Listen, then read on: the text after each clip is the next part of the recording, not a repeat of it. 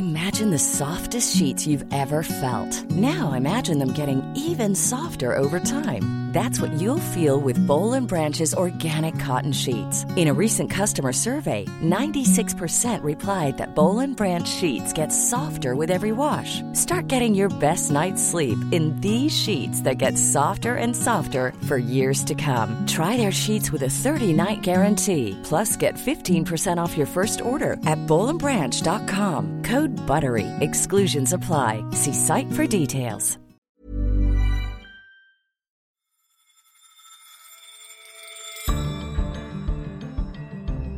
You're listening to Money Talks on Economist Radio, our weekly podcast on the markets, the economy, and the world of business. I'm Rachna Shanbhogue, finance editor at The Economist. Today we'll explore what quantitative easing is, how it works, and how it became part of central banks' toolkits. And are we reaching a turning point for QE? But first, European and American stock markets are at record highs as traders look ahead to the two-day policy meeting of the US Federal Reserve. The tech-heavy Nasdaq index reached another record high yesterday on Monday the 26th of April. The Nasdaq enjoyed a gain of 121. And the Nasdaq managed to outperform technology names leading the charge. The Nasdaq notching record closes as earnings season reaches Earnings season is kicking into gear, with big tech reporting results this week. And there have already been strong performances from banks and Tesla, the electric car maker. There are now clear signs of a post-pandemic rally. But what does the Fed make of America's economic recovery? On the activity front, all the figures that we've received between now and the previous Fed meeting have been very strong. Alice Fullwood is our Wall Street correspondent. For example, the latest job figures released earlier in April beat expectations. The US economy added over 900,000 jobs in March. In a typical month pre-pandemic, it might have added 200,000, so sort of a really strong number. And the unemployment rate fell to 6%. Retail sales were very strong as well. So America does seem to be bouncing back pretty well from the pandemic struggles. You shouldn't get too carried away, though. There's sort of still a long way to go before we're back to where we were in February 2020. So, for example, total employment in February was 152.5 million Americans. Now it's just 144 million. So you still have more than 8 million jobs to add before you're sort of back quite to where you were. Now, we're speaking ahead of the Federal Reserve's meeting on the 27th and the 28th of April. They're going to be thinking about the state of the economic recovery, but they're also going to be thinking about inflation. And tell us what that looks like. So one of the big changes since the last time the Fed met is that inflation has now tracked above their target range. The figure that went above 2% was the CPI headline figure. It rose to 2.6% at its last print, i.e. prices in March 2021 were 2.6% higher than they were in March 2020. Now, a lot of that will be that things started falling off a cliff in March 2020, so that's not the only figure you should necessarily look at or think about. You can also look at the month-on-month change that suggests a sort of general pace at which prices are increasing. And if you sort of annualize how it's increasing month to month, you get a figure that's sort of close to 2% as well. So inflation definitely has returned to at least close to their target, possibly above it. And that's likely to be the focus of a lot of Fed discussion and many of the questions that they'll get in their press conference on Wednesday. Now, as you said, inflation's risen above the Fed's target. And although the economy hasn't yet recovered to its pre-pandemic levels, most economists expect the American economy to expand at quite a rapid pace this year, thanks to both Joe Biden's stimulus, but also the Fed's own monetary policy. Do you think at this meeting we'll get hints from Jerome Powell that maybe it's time to ease up on the gas? That does seem unlikely. The Fed has shifted the way that it targets and thinks about inflation to sort of say that it should hit its target level of 2% on average, not that inflation should never go above that level. So you should think of it as sort of a moving target rather than a ceiling. And that suggests that they're going to be more lenient when inflation figures rise above their target in the future. So this is sort of the first whiff of an above target print if they were sort of immediately immediately to capitulate and start talking very vehemently about tightening and raising rates and taking the economy off the stimulus support that they put it on in the pandemic, then I think that most Fed watchers, most economists would be quite surprised by that. The change in language that people are looking for is whether the Fed starts to suggest that at some point in the future, they might talk about removing the stimulus asset purchases that they've been doing. So at the moment, the Fed is buying $120 billion worth of financial assets per month, sort of mostly treasuries. And at some point, it's going to want to take the economy off that stimulus. And it's given no indication so far that it's even time to start discussing it. But it's possible that the recovery in the economy and rising in inflation might potentially get them to start thinking about that conversation. And Alice, what lessons do you think Jerome Powell, the chairman of the Fed, might have learnt about the trickiness of withdrawing stimulus? I mean, in general, the Fed has learned that it's very difficult to remove stimulus and that you need to be very cautious communicating those policy changes to investors and economists, etc.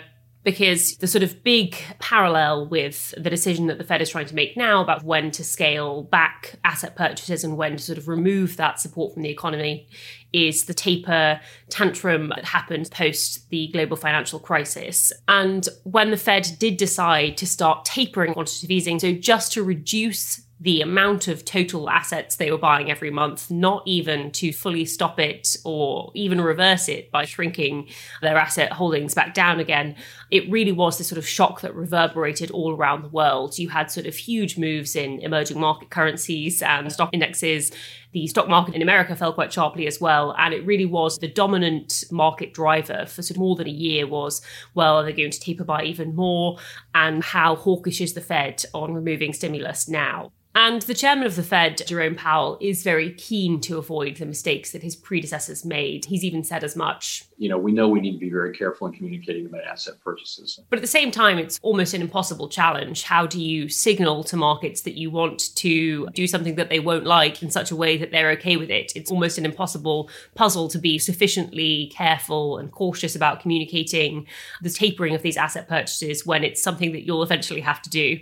So I think that the Fed has learned that this is a hugely meaningful decision for investors and not just the US, also the rest of the world. And they'll be very cautious about trying to communicate clearly what they plan to do. Alice Fulwood, thank you very much. Thank you, Rachna.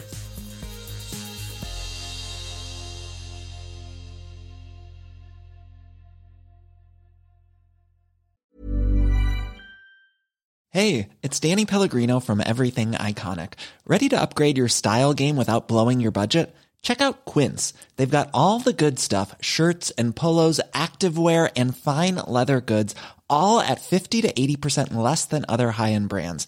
And the best part? They're all about safe, ethical, and responsible manufacturing. Get that luxury vibe without the luxury price tag. Hit up quince.com/upgrade for free shipping and 365-day returns on your next order. That's quince.com/upgrade. The economic recovery from the pandemic is prompting investors to start thinking about what will happen when quantitative easing, or QE, ends, or at least when central banks begin to taper their asset purchases. To understand what will happen when purchases stop, it's helpful to understand how central banks first began their QE programs. And for that, we need to go about as far away from Washington as possible, to Tokyo. At the turn of the millennium, the Bank of Japan was stumped. During the 1990s, it entered the so-called lost decade. Speculative bubbles and land and stocks burst spectacularly. Companies were left with too much debt on their balance sheets. Banks had too many bad loans on their books, and that made companies afraid to borrow and banks afraid to lend. That depressed the economy, which led to inflation and only made the country's debts even harder to bear. Central bankers turned to their typical tools, lowering interest rates to try to kickstart things. But that didn't work. And by March 2001, after their target interest rate had been set at zero for quite some time without any change, they needed to do something radical. The Bank of Japan embarked on what has since become known as quantitative easing, although they didn't use that term at the time. Simon Cox is the emerging markets editor at The Economist, based in Hong Kong. Instead of targeting the interest rate, which is often described as the price of money, they focused on the quantity of money instead. in particular the amount of money that ordinary banks hold with the central bank. OK, we've been promising this for a while. Simon, give us your best explanation of just how QE, at least in its original form, worked. Basically, they did it by buying government bonds from banks. So the banks would hand over bonds to the central bank, and the central bank, in return, would give the banks freshly created money. Well, I think it's fair to say it didn't work quite as effectively or decisively as was hoped. I think when it was launched, there was a view that there was almost a mechanical, stable relationship between the quantitative money and the broader economy. So if you created lots more money, banks would be emboldened to lend. That would put that money into circulation in the broader economy. It would encourage borrowing. It would encourage investment and spending. That would boost production and prices. In fact, bank lending was pretty weak in Japan, even in the context of this new policy. There has been an attempt to identify some effects from the policy, and people think that perhaps it persuaded people that the Bank of Japan would keep interest rates really low for longer. It probably helped some of the weaker banks that could actually do with a few extra reserves at the central bank. It mattered because of what the Bank of Japan bought rather than just how it paid for it. So the Bank of Japan did buy longer-term government bonds, and that probably brought down long-term interest rates a bit, which can have some beneficial effects. So, Simon, how was this new approach to monetary policy viewed at the time within Japan?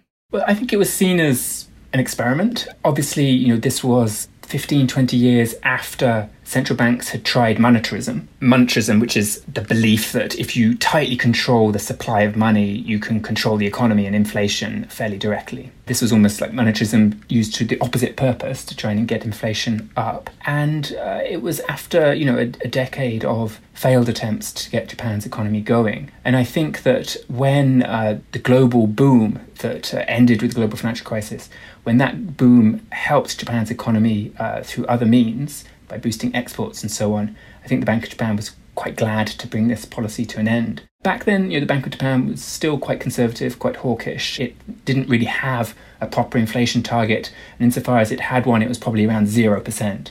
So they weren't as bold as they've since become. And what about outside of Japan? What did other economists and central bankers make of it? Outside of Japan, there was a feeling that this was all a bit of an oddity and a curiosity, that the Bank of Japan had got itself in an awful predicament and was having to embark on these experimental policies to try and dig itself out of that hole, and wasn't having a great deal of success. People didn't realise the huge relevance all of this would have later on.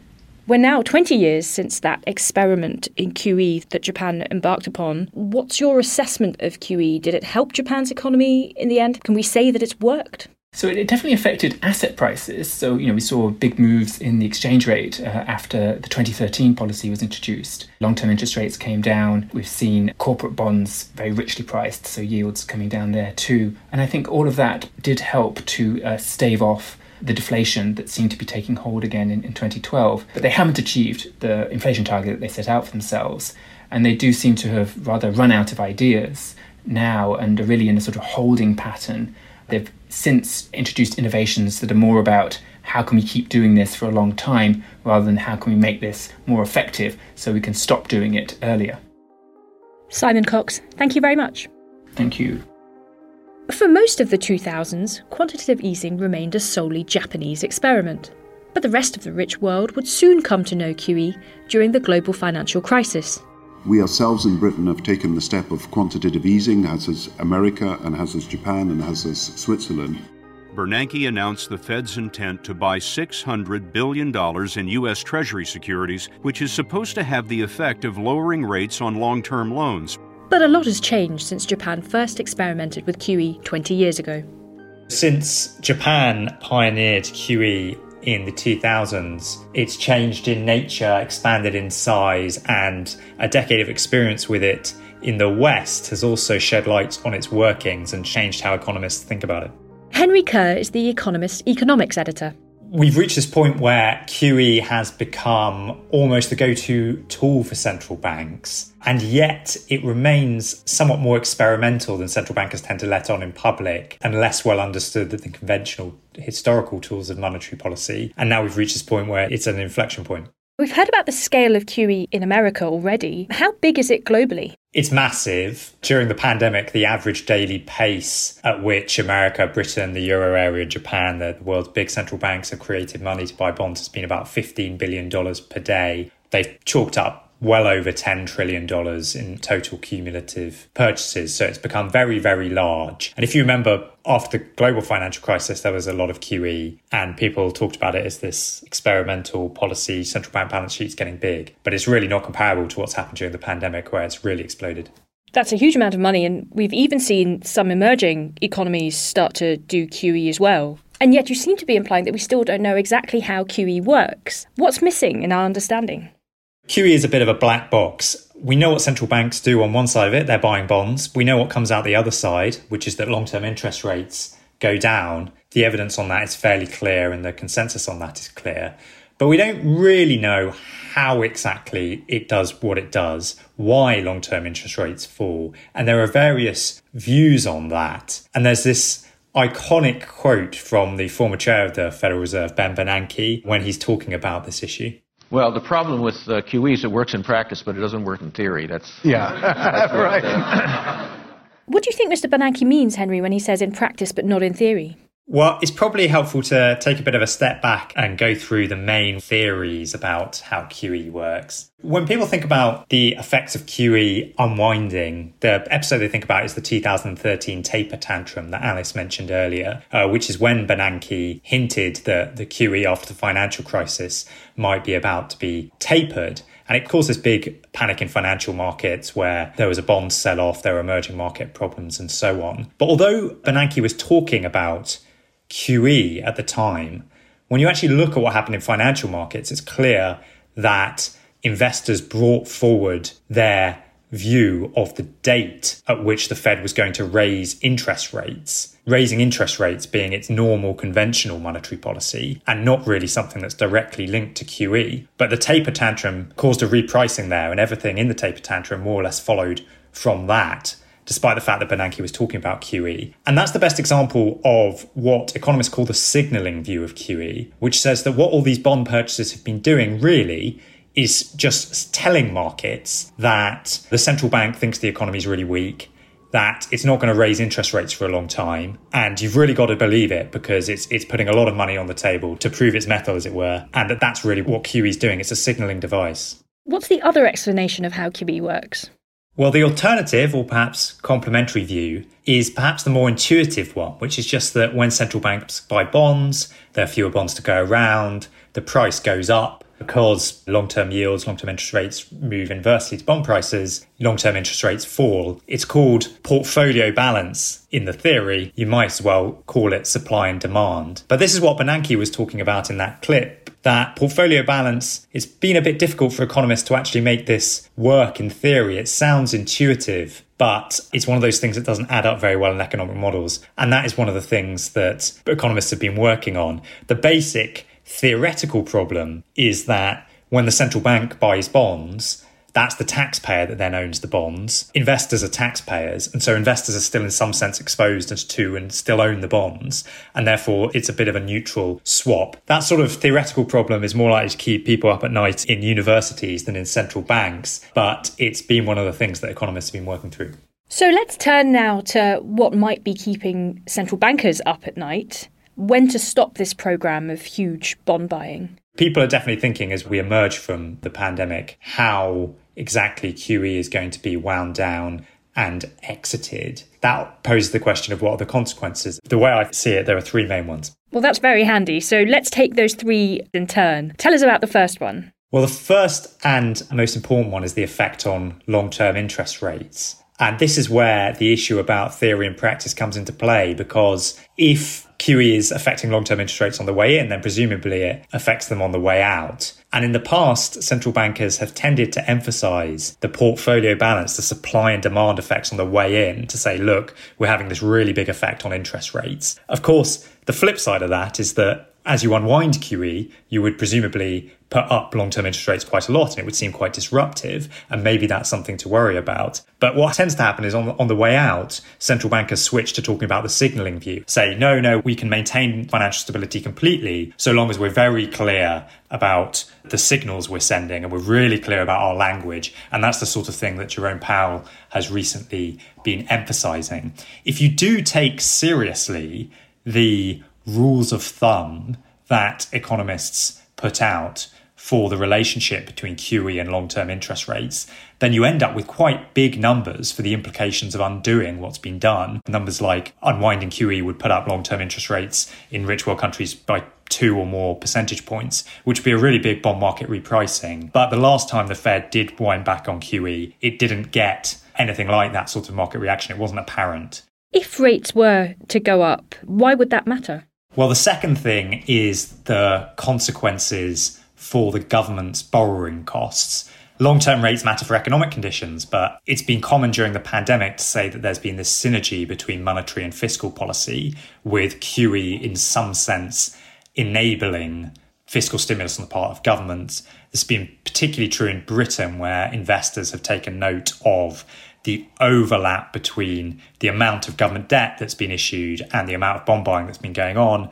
And people have said, isn't this the central bank financing a government spending? This is actually a bit more complicated than it looks, because although, intuitively it might seem like the central bank printing money, buying government debt is sort of helping governments do fiscal stimulus. In actual fact, because of the way the banking system works, central banks have to pay interest on that money they create. And in actual fact, it doesn't really help governments in a rising interest rate environment to have done a lot of QE, because what it means is that the central bank has to end up paying more interest on the cash it's created. If we enter a rising rate environment, central banks are going to have to start paying out lots of interest on the money they've created during QE, and that ultimately has implications for the government budgets. It's ultimately a cost that's borne by taxpayers. And so that's another thing to consider.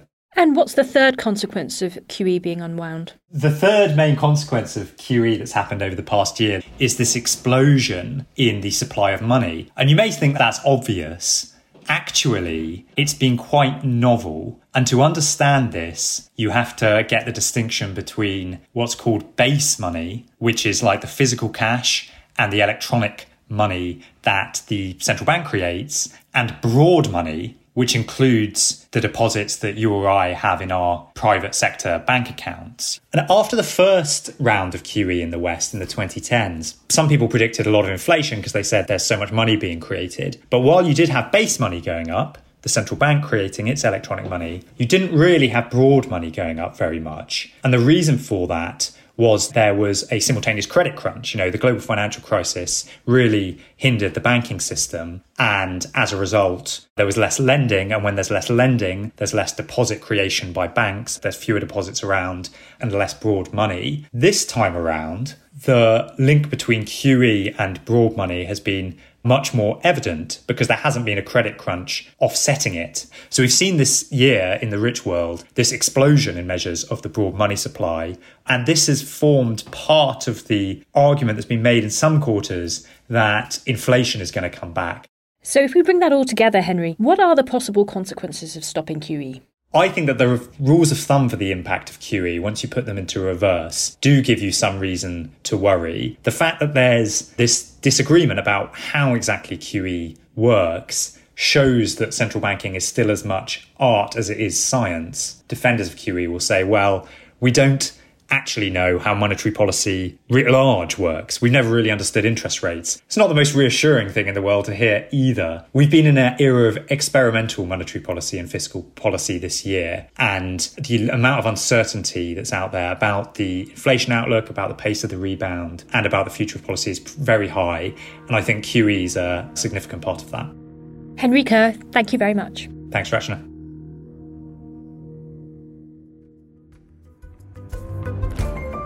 Thank you for listening to Money Talks. For much more analysis on business and finance news, try a subscription to The Economist. Go to economist.com/podcast offer for your best introductory offer. The link is in the show notes. And a final reminder that we're moving. From next week, you can expect Money Talks in your feed weekly on a Wednesday.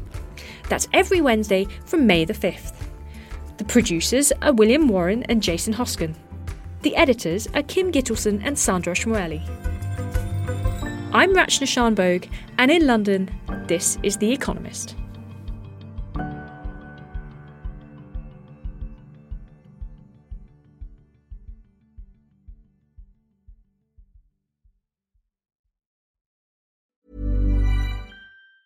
Even on a budget, quality is non-negotiable. That's why Quince is the place to score high-end essentials at 50 to 80% less than similar brands. Get your hands on buttery soft cashmere sweaters from just $60, Italian leather jackets, and so much more. And the best part about Quince, they exclusively partner with factories committed to safe, ethical, and responsible manufacturing. Elevate your style without the elevated price tag with Quince. Go to quince.com/upgrade for free shipping and 365-day returns.